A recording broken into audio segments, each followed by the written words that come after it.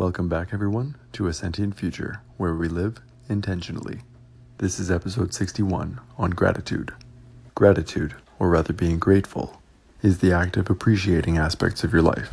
I first mentioned it in episode 4 when we were talking about sensing self, the first skill of the sentient worldview, and more specifically, the soul. And as I mentioned before, the mind, body, and soul are simple categories for the important elements of life worth considering. You can adopt whichever category names you like, depending on your belief system.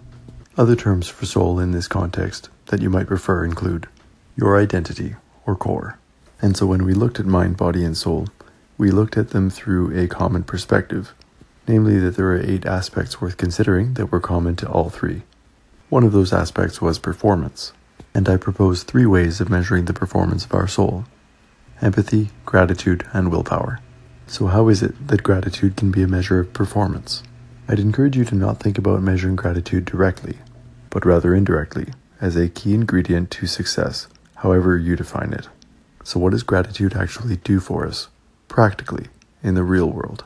First, it improves our mood and optimism in a glass-half-full kind of way.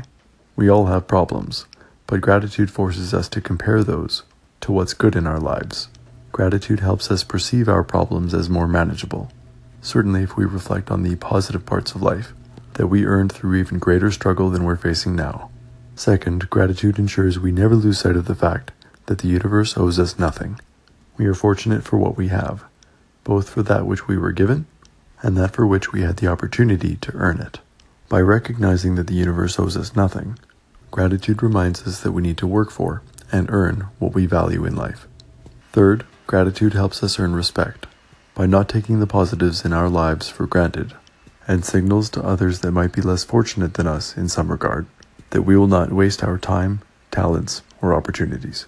So gratitude breeds optimism, keeps us working on what we value, and keeps us accountable to others to not waste our lives. So what? How does gratitude help us live more intentionally? The optimism can give us the courage to pursue that which we value in life, our goals, hopes, and dreams. The reminder to work ensures that we put in the effort required to achieve those goals, and the humility and the respect that gratitude helps us earn improves our relationship with others and increases the likelihood of finding shared goals. So what are you grateful for? As always, thank you for your time and attention today. Until next time, live intentionally. Sentient Future out.